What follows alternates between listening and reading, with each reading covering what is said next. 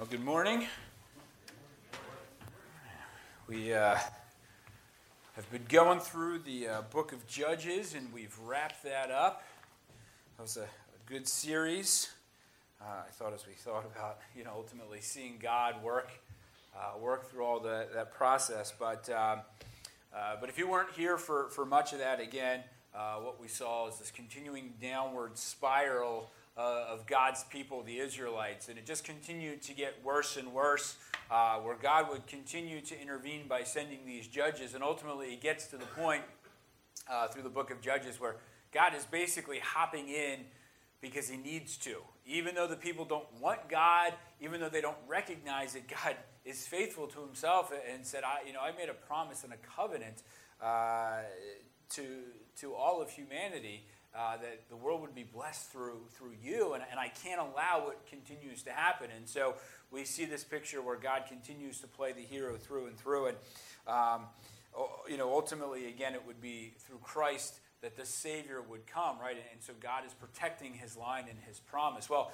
as we keep going through the Old Testament, if we were to keep going through, the book of Judges doesn't end and then all of a sudden the Israelites get it right. It just really continues on this downward progression, where sure, at times some of the kings of Israel get it right and there seems to be peace, but ultimately it gets to the point where it's so bad that God just keeps sending his prophets time and time again and says, listen, if you guys don't get your act together, there's going to be consequences. And they pretty much cast off his prophets, and so God brings them into captivity through the Assyrians and the Babylonians.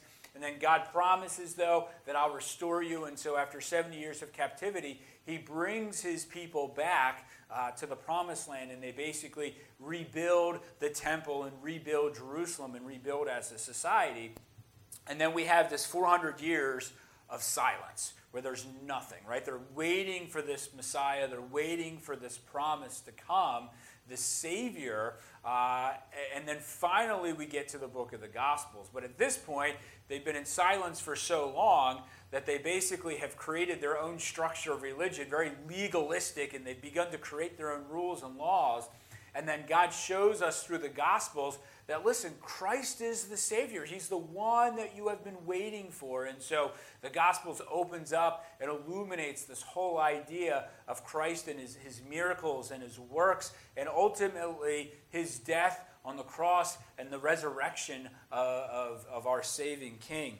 And then he raises up these men, and in the book of Acts, he basically says, listen, I'm going, and he ascends up to heaven, and he says, you're going to carry on the mission of my name, and you're going to go forward. And he says, wait for my power. And so we have this moment at Pentecost where fire kind of comes down, and the Holy Spirit comes on them, and everyone understands each other. And now the Spirit dwells within them, and they're full of power. And these disciples who were basically hiding in a room at one point when Christ was gone, right, are now on the forefront of God's mission and going forward and proclaiming his glory.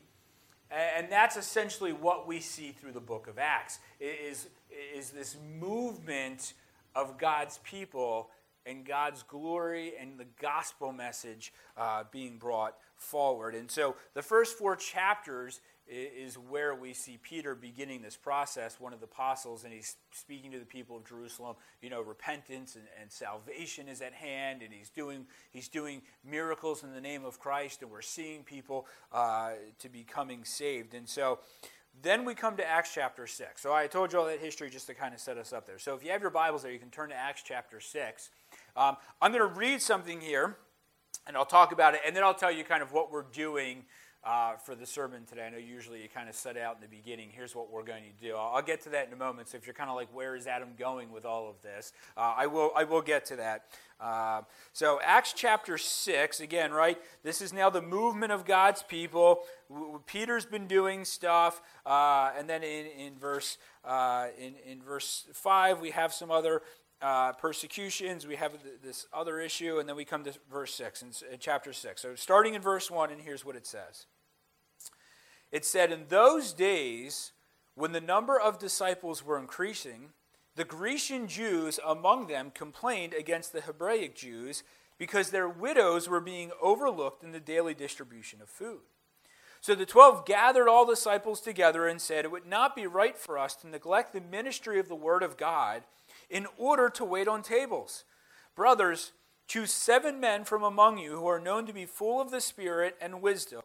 We will turn the responsibility over to them, and we will give our attention to prayer and the ministry of the word." This proposal pleased the whole group, and they chose Stephen, a man full of faith and the Holy Spirit, also Philip, Prochorus, Nicanor, Timon, Parmenius, and Nicholas from Antioch, a convert to Judaism. They presented these men to the apostles, whom they prayed and laid their hands on them. And so the word of God spread, and the number of disciples in Jerusalem increased rapidly, and a large number of priests became obedient to the faith. Now let me just give you a little bit of background here. Why is this such an issue, right? So we have these two groups of women, right? Both Jewish, all right? We have the Hebrew ones and we have the Grecian ones, or some translations will use the Hellenistic, which is just the spread of Greek culture. And so essentially, as people were being spread, as persecution was happening, some of these Jews fled Jerusalem and they went all over. And now you had this group of Jewish women, widows, right, that have embraced the Greek culture, right? So they're now learning to speak Greek, they're dressing Greek, they're following Greek culture, the music, the customs, the traditions. And so the Hebraic Jews, or the Jews of Israel, Hebrew, basically snubbed their noses down at those women.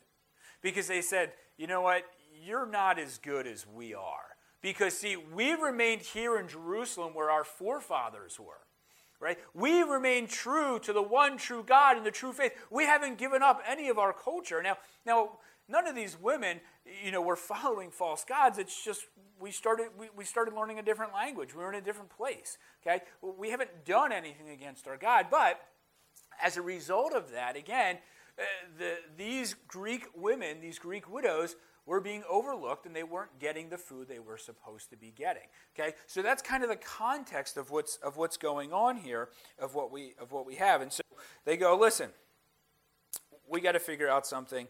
Let's get 7 guys. We don't really have time for this. I don't have time to be worrying about these petty squabbles. Let's get 7 guys, and they can distribute the food. All right, and so the problem gets solved, and the ministry of the Word of God spreads. Okay, now.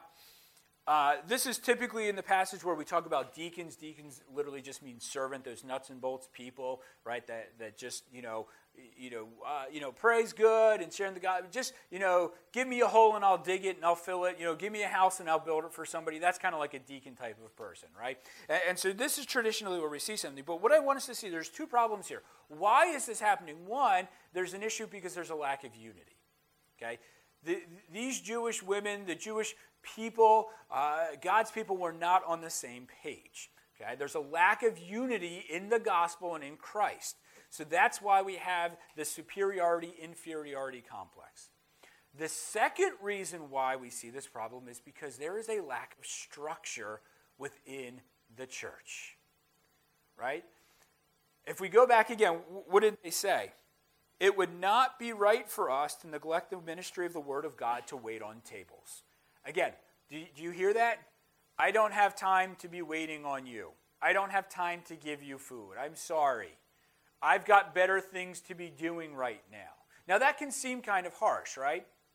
But because there's a lack of structure, there's a lack of failure in the church, and there was a lack of failure for the church to do its job. Once they structurally put the church in place, what do we see? We see the expansion and the Word of God spread. So, Adam had approached me a while ago and he said, I want you to talk about something that's super, super exciting to me. To Adam, he hates this kind of stuff, right? And that's church structure. The church needs to be organized in a certain way and function in a certain way for a purpose. And if the church does not have that structure, everything falls apart. Okay? So that's what we're talking about today. And I want us to kind of get to the end of this and really realize there's a reason why there's order to the church.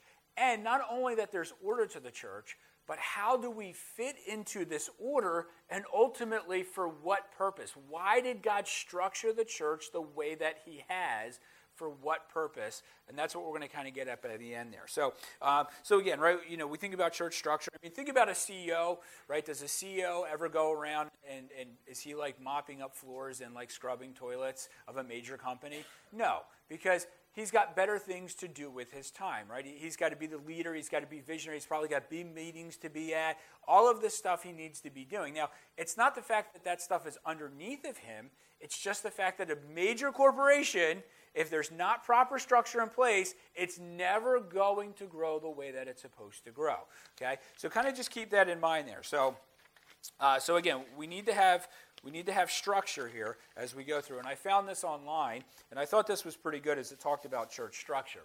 Okay, structure develops in a way for a group to organize its activities, pursue its purpose. Your church's organization and structure should provide an effective and efficient way for your church to pursue its mission. Okay, structure is the way that people are gathered, transformed, and sent out. Right, so that part there, we need to be organized in a way that provides effective and efficient way for this church, this local congregation, to go forth and do its mission. Okay? So let me just set up some stuff here about this concept of structure before I get more into the scriptures. Okay? So I went online and I was thinking, okay, what does a structural engineer do? Right? An engineer builds something, but what about a structural engineer? So here's what it says, and I thought this was a good term. It says, they are responsible for the design of the primary structural system to serve to support the building's self-weight and takes in factors like space, occupancy, and environmental factors. Their job ultimately is to make it is durable and lasts. Okay? Their job is to make sure a building doesn't collapse. Okay? So I found this really good picture as well. And so when you think about somebody who's building a building, a structural engineer, this is what they have to factor in, right? I'm going to build a house. Okay? When I build a house, if my job is to make sure the house doesn't collapse, there are things called live loads, which is like snow and rain and furniture and people, right? If I put people on a second floor, how many people could I put on a second floor before it starts to crumble, right? I have to know how much that can hold, right? There's also just dead loads, right? Things like a roof, a floor, right? Utilities, right? I'm going to put a toilet in here. That toilet will always pretty much be the same weight, okay? Those are dead loads. Those things don't change. And then we also have dynamic loads, things like the environment, right? So if a tornado comes through, right, I have to think about that, or a flood, or a blizzard, right? I'm living out in Buffalo, right? Think about, I mean, people, have you ever seen out in Buffalo where people get on their roofs and they actually have to shovel snow off? Like, that's like a normal thing. Like, hey, son, get up on the roof and shovel it off, right? We don't do that here, right? But people have to, that's a dynamic load, and a structural engineer has to know about all of those things. And so when he gets materials, he goes, okay, here's a piece of lumber, right? What style of lumber am I using, right? Am I using pine? Is it oak, right? How sturdy, how strong? How many 2x4s do I? Do I need a 2x4? Do I need a 4x4? Do I need concrete? How much concrete? How deep does it need to be? I'm going to put utilities in. Where can I run plumbing? Where can I run wires? All of these factors a structural engineer has to think about, because if he doesn't do it right, what happens? The house collapses, and ultimately people can die in the process. Okay? So that's the job of a structural engineer. Let's make sure things don't collapse on themselves and kill people, right? Okay, so again, I'm saying all of that because I'm trying to set this up, and I want you to keep these terms in your mind. Structure, business structure, right? Engineering structure. Now we're going to look at church. So if you have your Bibles, you can flip over to Ephesians chapter 2, and I'm going to start reading through there. But again, structure is absolutely important here. So to now get to where we're at, right? The second half of the book of Acts, right? The first half follows Peter. The second half follows the apostle Paul. Okay? Paul used to be Saul. In Acts 9, he's going around, he's killing the church, and then he meets God, and God says, I'm basically going to use you. And so from Acts chapter 9 on through the rest of essentially the book of Acts, we now see the life of Paul. And Paul's going around, and he's planting all these churches, and he's spreading the gospel. He's going all over the known world, right? He's up in Greece, he's in Jerusalem, he's over in Rome, he's over all these different places. And in Acts 18 and 19, he stops in the place called Ephesus. Okay? And he basically spends 3 years in Ephesus. Now, that's probably the longest time he spent with a church that wasn't Antioch, his home church. So he spends 3 years there. He tells everybody about God, who God is. He tells everybody about how the church is going to work. And now he's sitting in jail like 10 years later, and he goes, you know what? I'm going to write them a letter. I'm going to encourage them because I haven't seen them for the last 8-10 years. I'm going to write this letter to the people of Ephesus and just encourage them. And so in the book of Ephesians, right, this is where we get the book of Ephesians from, the first half is all about what is this thing called the church. The second half is, if you're part of the church, here's what it specifically looks like. Okay, so here's where we're at now. Chapter 2, I'm going to start reading in verse 11. And again, we are talking church structure, so keep those structural terms in your mind.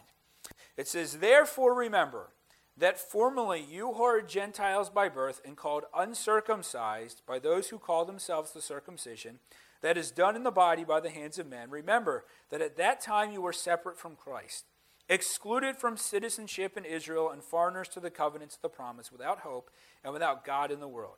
But now in Christ Jesus, you who once were far away have been brought near through the blood of Christ.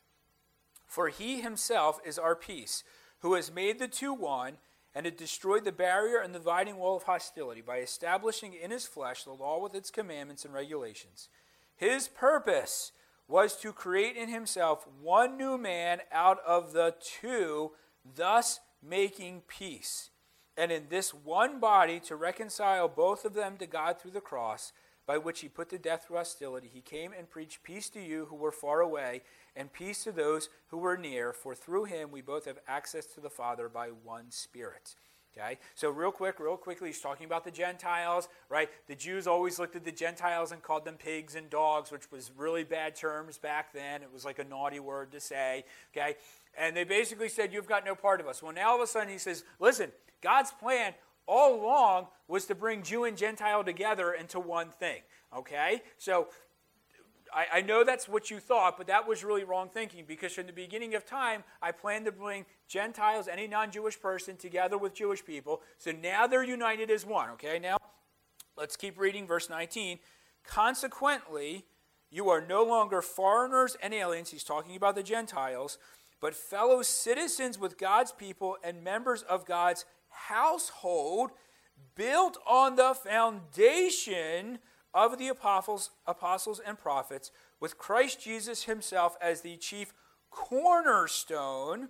In him the whole building is joined together and raises to become a holy temple in the Lord, and in him you two are being built together to become a dwelling in which God lives by his Spirit. So just in those couple of verses, right, do you see all of those structural pieces? We're building a foundation. Jesus is the chief cornerstone, right? That's like the first piece that you start building with, okay? The building is joined together. We're built together, okay? Again, all of those are structural terms that Paul is using, okay?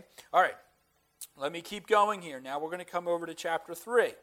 Starting in verse 1, it says, for this reason, I, Paul, the prisoner of Christ Jesus, for the sake of you Gentiles, surely you have heard about the administration of God's grace that was given to me. Now, real quick, administration is another word for simply stewardship or management of, right? Again, management, right? We're thinking business structure here. The management of God's grace was given to me, that this is the mystery that was made known to me by revelation, as I have already written briefly. In reading this, then you will be able to understand my insight into the mystery of Christ, which was not made known to men in other generations, and has now been revealed by the Spirit of God, the holy apostles and prophets. This mystery is that through the gospel, the Gentiles are heirs together with Israel, members together of one body, sharers together in the promise of Christ Jesus. I became a servant of this gospel by the gift of God's grace given through the working of his power, and although I am then the least of all of God's people, this grace was given to me to preach to the Gentiles the unsearchable riches of Christ, and to make plain to everyone the administration, the stewardship, the management of this mystery, which for ages past was kept hidden in God who created all things. his intent was that now through the church, the manifold wisdom of God should be made known to the rulers, authorities in the heavenly realms. Okay, so that was a whole lot of reading. I get that. Let me just paraphrase what all of that said. God said, listen, through the Jewish people, my chosen, treasured possession, way back in the beginning of time, right? We've got Adam and Eve, and then we've got our prophets like our patriarchs like Abraham and Jacob, right? And we've got Joseph, and we've got Moses and David, right? And Solomon. God said, listen, it's through you, this Savior is going to come and save the whole world, okay? Now we fast forward all the way to the New Testament, and now we're saying, listen, I promised that the holy line of Jesus would come through my people. But that plan was that all people would be saved. And all of you would be united. Jew and Gentile would be united into one thing called the church. That was my plan. See, I didn't tell you about that long ago because there was so much you guys needed to know. I waited until now to explain this part of my unveiling plan to you. But that's what I planned from the very, very beginning, that Jew and Gentile were going to be one thing together, and they were going to be my church. And my church had a purpose. And that's what Paul's saying. It's my job to explain to you what is the purpose of this thing called the church. What is its purpose? What is its function? Why is it going to have a structure in this whole process? Okay? And so he basically says there, right, in verse 10, through the church, the manifold wisdom of God should be made known. He's basically saying, listen, our job as the church is to explain to people who is God and what God has done for them, right? That Christ was God, he came down, we are sinners, we deserve death, we deserve judgment, we deserve to go to hell. But Christ loves us too much, God loves us, the Holy Spirit loves us too much to let that happen. So he made a way and he sent Jesus, his perfect son, the sacrifice, okay, to die on that cross. And by believing in him, you'll get to go to heaven and be with me forever. Okay, that's our job. That's what I want you to communicate to people. And as you begin to communicate that, you explain to them the glories and the wonders of who Christ is and what he's done and how he changes your lives and how our lives should be changed. That's the job of the church. Okay? That's the job of the church. All right, let me keep reading now. Verse 14.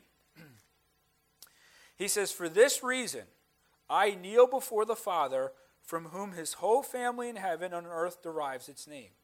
I pray that out of his glorious riches he may strengthen you." Now when he says you, he's not talking about you individually. He's talking about you corporately, the church. You, the church, is how we should be reading this. "He may strengthen you with power through his Spirit in your inner being, so that Christ may dwell in your hearts, right? The church's hearts through faith. And I pray that you, being rooted and established in love, may have power together with all of the saints to grasp how wide and long and deep is the love of Christ, and to know this love that surpasses all knowledge, that you may be filled to the measure of the fullness of God. Now to him who is able to do immeasurably more than all that we ask or imagine, according to his power that is worked within us, to him be glory in the church." Now, just quick side note, wasn't planning on saying this. I'm using Larry's Bible. My father-in-law passed away. My mother-in-law gave this to me. It's a special. He circled that word glory. There's some notes in here, but that one is emphasized. To him be glory in the church and in Christ Jesus throughout all generations forever. So Paul's now praying. He says, listen, I'm praying for all of you. I'm praying for the church. I want you to guys know. I want you to know how much God loves you, how deep it is, how wide it is, how long his love is for you. I want you to know how desperately he longs to have your hearts and how much he loves you, and how going to the cross for him was nothing because of his deep desire and love for you. I want you to know that, because when you know that and you understand that and you are filled to the full measure of who Christ is, then in the church, Christ is glorified. Okay? Christ is glorified. Okay? So, let me stop here and make sure that we're all on the same page about something. Okay? God is always for God. There is a huge misconception that God is all about me. Right? Because why? Because our hearts are sinful and we're self-centered. So God who creates the universe must be about me. Yes, he died for you. He loved you. I'm not debating that. But so often people are let down and displeased with God because they go, well, God never came through. Well, what did you expect God to do? Well, I expect God to give me $1 million, get me the job, and get me the perfect wife. Right? Well, again, if that is our perception of what God is supposed to do, you are sadly mistaken, because that's not what God is about. God is for God, and God is for God's glory. Yes, he gives you great and wonderful blessings, but all of that is meant to be turned back into praise and blessing for him. So just a couple quick verses here, right? The beginning of Ephesians there, 1 verses 4 through 6, it says, he chose us in him before the creation of the world to be holy and blameless in his sight. See, right? God had a plan even before you were created. God had a plan even before you were created. In love, he predestined us to be adopted as his sons through Jesus Christ. I got a plan. I'm going to save this world. Even before you were born, I had a plan that I wanted to save you through Jesus. Okay? In accordance with his pleasure and will. Why? To the praise of his glorious grace. I am ultimately saving you for my praise and my glory. Okay? Isaiah 43. He says, I formed you and I made you for my glory. I mean, think about it. Why would God create a bunch of people who then turn their backs on him and rebel, right? Just so he could watch a bunch of people run away from him? No, God made us and said, the whole reason why I made you is to glorify who I am. Okay? And when God is bringing back the Israelites, remember how I mentioned the Israelites, they were so naughty that God punished them and they got sent off into captivity for 70 years? When God brings them back, look what he says in Ezekiel. He says, thus says the Lord, it's not for your sake. No, it's not for your sake that I'm bringing you back because I feel bad for you. No, it's I'm about to act for the sake of my holy name. I will vindicate the holiness of my great name. And all the nations will know that I am the Lord. See, the reason why I sent you there is to punish you, right? Because you were naughty, you rebelled. But the only reason why I'm bringing you back is because I'm doing it for my glorious name. Because when I bring you back, this will be one more story where people go, God is amazing. God loves. God cares. God is gracious. God is great beyond all measure. That's why God is doing it, right? And again, for some people, they get hung up. Well, that sounds really self-conceited. Why? Listen, God made the whole universe. We have no right to tell God what he can or cannot do. If you're not sure, if you're right now thinking, well, you know, God's up there, God can take you off the face of this earth in a moment if he desired to. Okay? We have absolutely no power unless God enables it through us. Okay? So if we're sitting here saying God sounds really self-centered, he has every right to be self-centered if we want to use that term, even though it's not a good term. All right? But God is for God and God is for God's glory. That's why he made the church, because he says, I want you as the church to go forward and proclaim my name. Okay? All right. Let's get back to where we're at in Ephesians here. So here's what happened. God saves me, right? I fall in love with Christ. I understand his love. And God says, listen, here's what I want you to do. I want you to love me with all of your heart, all of your mind, all of your soul. Okay? And I want you to love other people that same way. And when you love other people the same way, here's what's going to happen. Their eyes will be opened to understanding the gospel, and they will embrace my spirit. And in return, they will praise and glorify me just like you did. Okay? All right, so God is sending us forth to go and be these witnesses, right? So our love, again, ultimately results in God's praise. And so now we come to Ephesians chapter 4, right? So first half, here's the whole purpose of the church. Now we transition as part of the church, now individually, here's what it looks like. As a prisoner for the Lord, then I urge you to live a life worthy of the calling that you have received. Be completely humble and gentle. Be patient, bearing with one another in love. Make every effort to keep the unity of the Spirit through the bond of peace.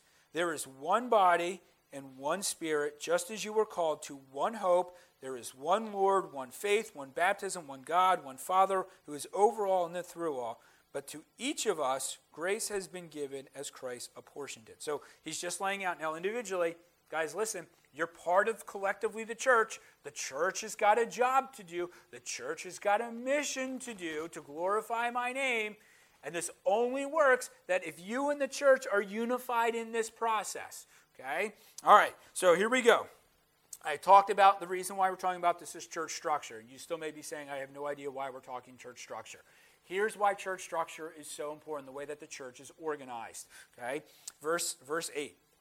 This is why it says, when he ascended on high, he led captives in his train and gave gifts to men. What does he ascended mean except that he also descended to the lower earthly regions? He who descended to the very one who ascended higher than all heavens in order to fill the whole universe.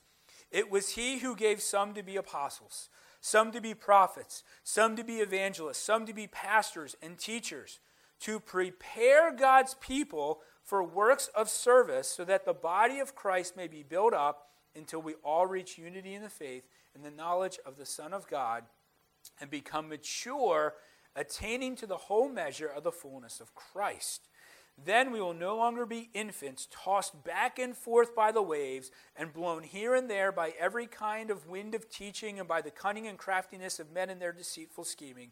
Instead, speaking the truth in love, we will in all things grow up in him who is the head, that is Christ.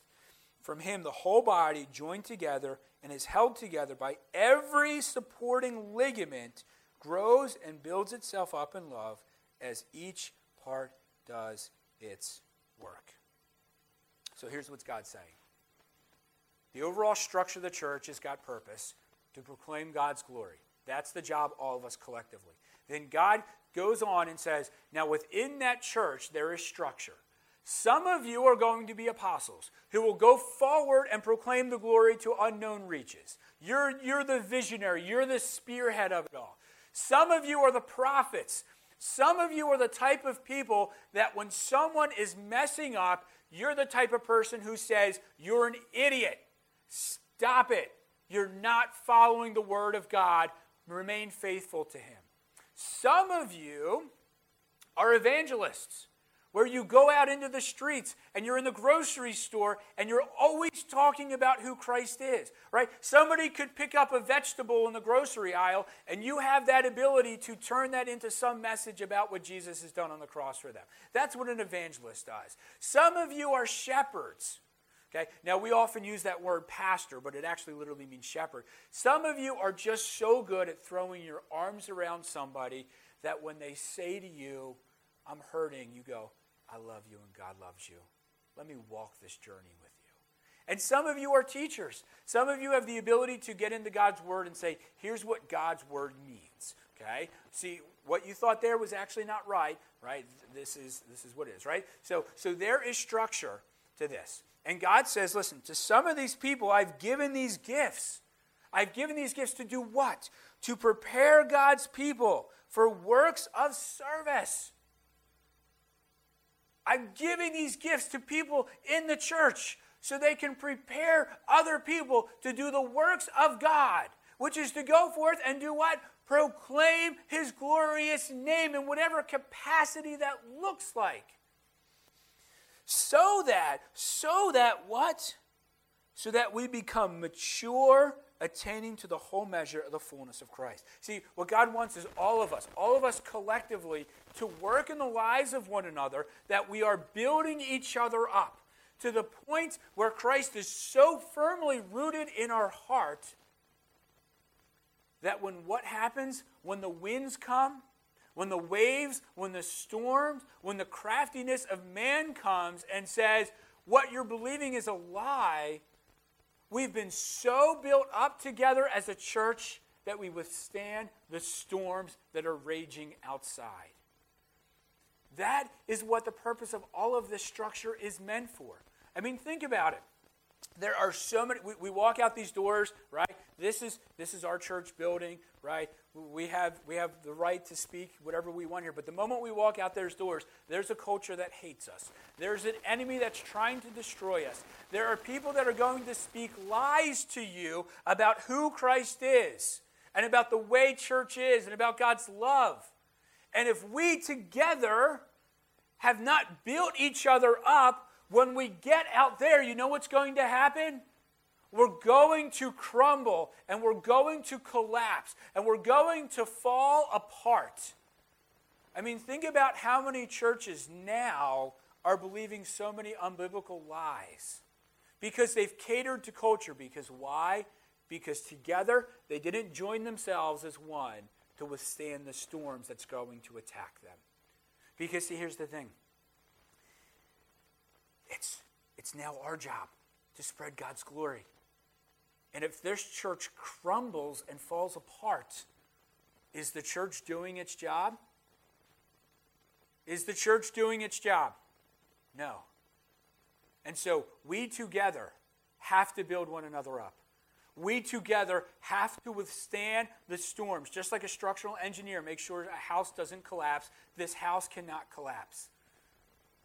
But it takes every single one of you. Did you catch that? From him, the whole body joined together and held together by every supporting ligament. See, if you guys just come here and you just show up on a Sunday to be fed by God's word, and then you leave, and you never engage with anyone, and you never use your godly ministry, you are not helping the church body. All you're doing is warming a seat. Because that's not what God called you as a disciple. God called you as a disciple to proclaim His glory and proclaim His love. Guys, we need each other. I need you to speak into my life. I need to speak into your life.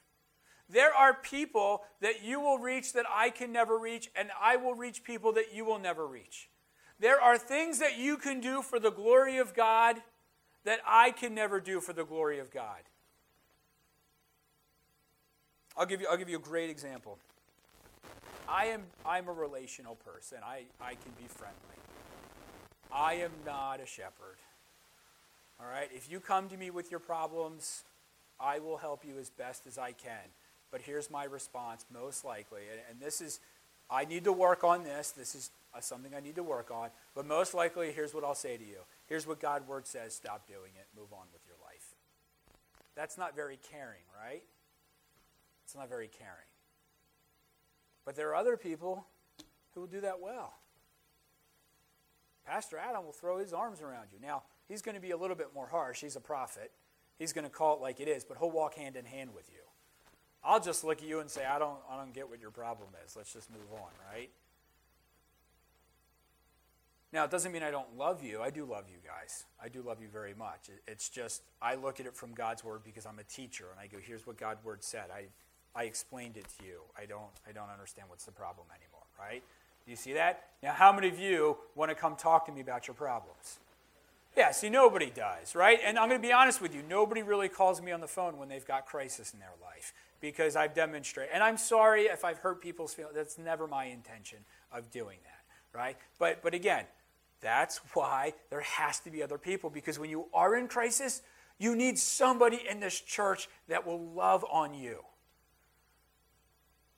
Okay? So some of you have that gift, and you're hoarding it from the rest of us. Some of you love talking about Jesus, and you're probably really good at it. And we need you to go out and to go into the world and tell people, because there's empty seats here, and we don't want empty seats. Because see, here's the thing again, right? The purpose of the church is this. We have a mission, right? What is our mission here at Journey? What do we say every Sunday morning? We say we're here to discover, disciple, and deliver. That's our mission, right? That's our mission. Guys, we need everybody to do that, because some of you will help people discover what it is. Some of you will help people be discipled in that. Some of you will help people go and deliver that to new people. That's our mission. But I'm going to let you in on something here. This is what we say every Sunday. But I want you guys to realize something. We're part of something bigger. We are 2 campuses. Okay? So this is our mission. But here's our vision as these 2 campuses. What we want to do is we want to empower a multiplying movement of gospel-centered, disciple-making, established churches in our communities and the rest of the world. See, we don't talk about this on a normal basis. But this is what we talk about as leadership. Because here's our desire, guys, and here's Christ's desire. Go spread my glorious name. Go spread it. And so as leaders, we're sitting around and saying, where's the next church plant? Who in this church are we going to have to siphon off and shed tears and say goodbye to because they're going to go somewhere else and start a new church? See, we talk that way, and you guys don't know it. But I'm letting you in on that secret because I want you to realize this, that the way that we do this is through what? Through established churches. Because why? Because when a church is established and we pick up a group of 30 of you and we put you in a different spot and we say, go and do everything, what do? They raise people up. They help people understand what the gospel is. And they build them and they teach them about God's word. And that way when the crisis comes in people's lives, those people are now so rooted in who Christ is that they withstand the storms to the praise of God's glory. And then you know what we're telling those people to do? Get a whole new group of people. And when you've got enough people, go somewhere else. Go somewhere else. Because why? Because that's what God told us to do in the book of Acts. Go be my witness, right? Jerusalem, Judea, Samaria, and to the ends of the world. That is the job of the church. And that's why it's so important, guys, that we have structure within this church. If we don't know the purpose of this church, if you don't know your role in this church, what we are doing is ultimately hindering the gospel going forward. Now, Christ can do anything, right? But God has given us this mission to do it. And so the question now is this. Where are you in the structure of the church? If you are just warming a seat, I'm sorry, it's not good enough for us. Because God did not give you gifts and talents to sit here and do nothing with it. God gave you those gifts and talents for His glorious praise and grace. The people in this church need you. The people outside this church need you. And we have to stop living a lie that all I have to do is just show up to church and that makes me good and I can walk through the eternal kingdom one day. No, what Christ called us to is to be His disciples and to follow Him wholeheartedly wherever He leads us. And to be part of this thing called the church. One of the things that I struggle with is church hoppers. And here's and this is not a knock on people because we all have at times legitimate reasons, right? I left another church to come here. But here's what I talk about church hoppers. Well, I was at that church for 6 months and then I left. Why? I didn't like the music. Church isn't about music. I didn't like the way they dressed. It's just too stuffy for me. God, kids, youth kids, man, they were wearing hats in church and they had tattoos. I can't stand that. I'm out of here. I just didn't like the sermon's preaching style. See, that's what a church hopper does. But do we ever realize the point of being part of a church is because you're supposed to be part of that family to do something? See, we don't because we train people that it's MIC church, right? You have church your way, and if you don't like it, go somewhere else. That's not the point of the church, guys. That is absolutely the farthest thing from us. Let me just finish with this. How many of you guys have ever heard of Greg Delamitros? Tony Leonard? Kevin Doherty? Nobody heard of any of them. Shame on you. They must feel awful about themselves. You know, they were part of the Super Bowl champion Eagles this year. Nobody ever saw their picture. Nobody ever heard their name. Greg is the equipment manager. So when somebody's helmet doesn't fit, it's his job to make it work.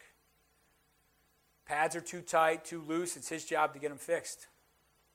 Tony's the field manager, right? So every Sunday, he has to make sure the field was nice. So people, remember back in the old days of the vet where people were always getting hurt, right? Tony's job is to make sure that doesn't happen. You know what Kevin does? Kevin's video production. The only reason why you get to watch it on TV is because of Kevin. Nobody ever said thank you to them, but you know what they got? They got a Super Bowl ring. You know why? Because they're part of the team. Some of us in this church will stand on a stage. Some of us will be in a spotlight. Some of you never will. That does not mean any one of you is any better or any less than anyone else in this church. But every single one of you has a part to play. How about Ryan Moore? Did you guys hear about him? We hear about Ryan Moore. He was in the newspaper all the time. You can still read about him, except they don't call him Ryan Moore, they call him the brother-in-law. See, when Nick Foles went away and he contemplated retirement, he went with his brother-in-law, Ryan Moore. And Nick said one of the reasons why was because his brother-in-law, Ryan, who doesn't even have a name in a newspaper, encouraged him to stay. Boy, wouldn't that have been a different conversation we'd be having here in Philly if Ryan said, Nick, you should just hang up your cleats. Guys, we're all part of this church. We're all part of this family. We need you. God's given us a mission to do this together. So I want us to think about this concept of structure. What is the purpose of this church, and where do you fit in? And if you're like, Adam, I don't know where I fit in, then we need to sit down and we need to talk. Because if you're going to walk out of here and go, that was a nice sermon, and you're going to sit in your house and do nothing for the rest of the week until next Sunday, it's not good enough. We need you. We need you because together we need you to spread the glorious praise of God. Because why? Because God saved us. And there are people that when you walk out these doors that are going to go to hell because they don't know a believing Savior. It's a glorious life we live in the hope and the knowledge and the full measure of Christ. Let's pray. God, I know this is a topic we don't often think. Lord, we think through this concept of structure and we go, that's for the business world. But Lord, you've designed your church body to have order, to have purpose, to have function. God, you've designed us to live within the confines and boundaries of what you've desired. And Lord, I thank you that you challenge us. Lord, I thank you that you give us gifts for your glory. And Lord, I pray that we utilize those gifts. If we're not sure where we fit in this whole process, God, you would lay it on our hearts to be illuminated to what it is that you want. But ultimately, God, this is all meant to be for your glory. Lord, may we have stories in the year to come, God, about what you have done within this church, about moving forward, how your gospel is growing, Lord. Lord, we want to see people come to know you.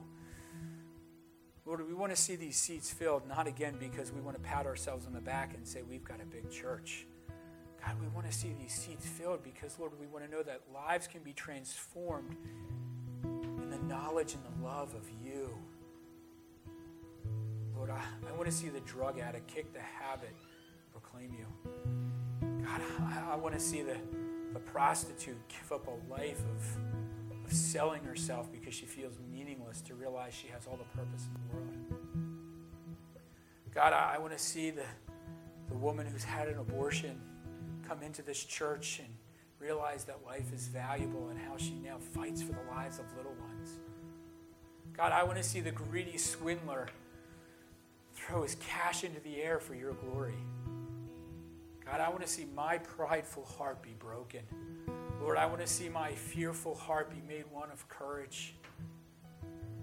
God, I want to have a heart that's broken for the lost.